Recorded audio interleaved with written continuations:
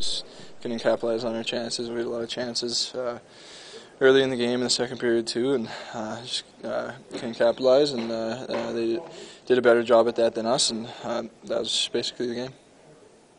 Just kind of talked about a little bit with Lucic over there about, you mentioned it, not a bad game, probably deserved better, but is this team beyond deserving better at this point where you are? Yeah, we got to find ways to win games, and I mean we did it. We've done it on the road trip.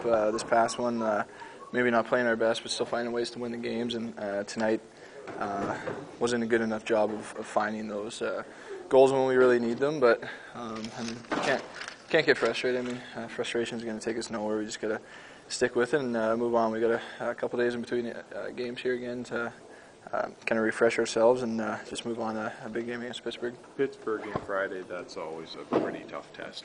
Teams don't like to lose 2 in a row, and now you're up against it with the Penguins.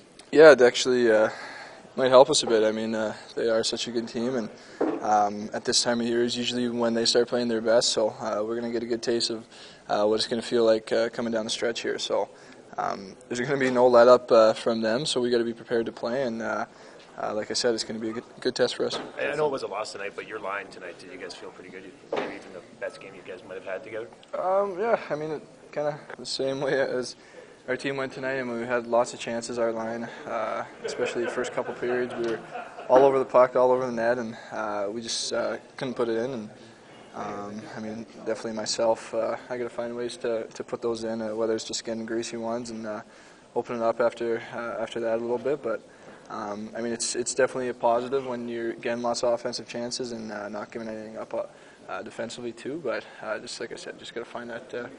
Got to find a way to get some greasy ones. Is this something you guys are going to have to get used to as teams come in? Reed, that's Ryan Nugent-Hopkins.